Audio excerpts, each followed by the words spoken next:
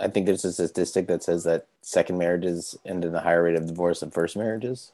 I think it's every subsequent marriage has a higher rate of Oh, I'm divorce. sure it does. Yeah. I mean, it makes sense. This is WTF Divorce, where we get straight to the point, quick conversations about dating, sex, and dealing with your ex. My name is Rob Roseman from WTFDivorce.com. We're getting our shit together.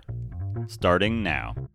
You hear so much, especially in the dating world after divorce, oh, you need to take X amount of time and work on yourself. And I think we can go the other way, and I've been guilty of it, where you're dating as a way to cope and you're just like looking for, you can't be alone, which we've all struggled with also. But I do think like you can do all the work you want and you meet that first person that you're kind of into and triggers you a little and brings up all this old stuff, like you're going to have a lot more work to do. So I think like you can do both at the same time. It's juggling a little bit because while you're working on your own shit and you're dating, it's like going to have a lot of different balls in the air, but I think it's valuable experience. And I think also like taking breaks from dating is probably a good idea. That's people like go on a run and say, I need a break. But yeah, I think you're going to learn a lot about how you are in a relationship, like you were saying, by dating. You just have to be able to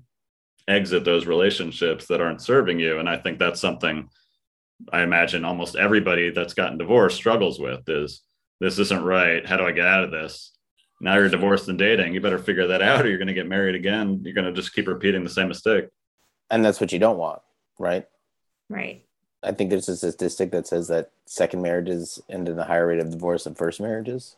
I think it's every subsequent marriage has a higher rate of Oh, divorce. I'm sure it does. Yeah.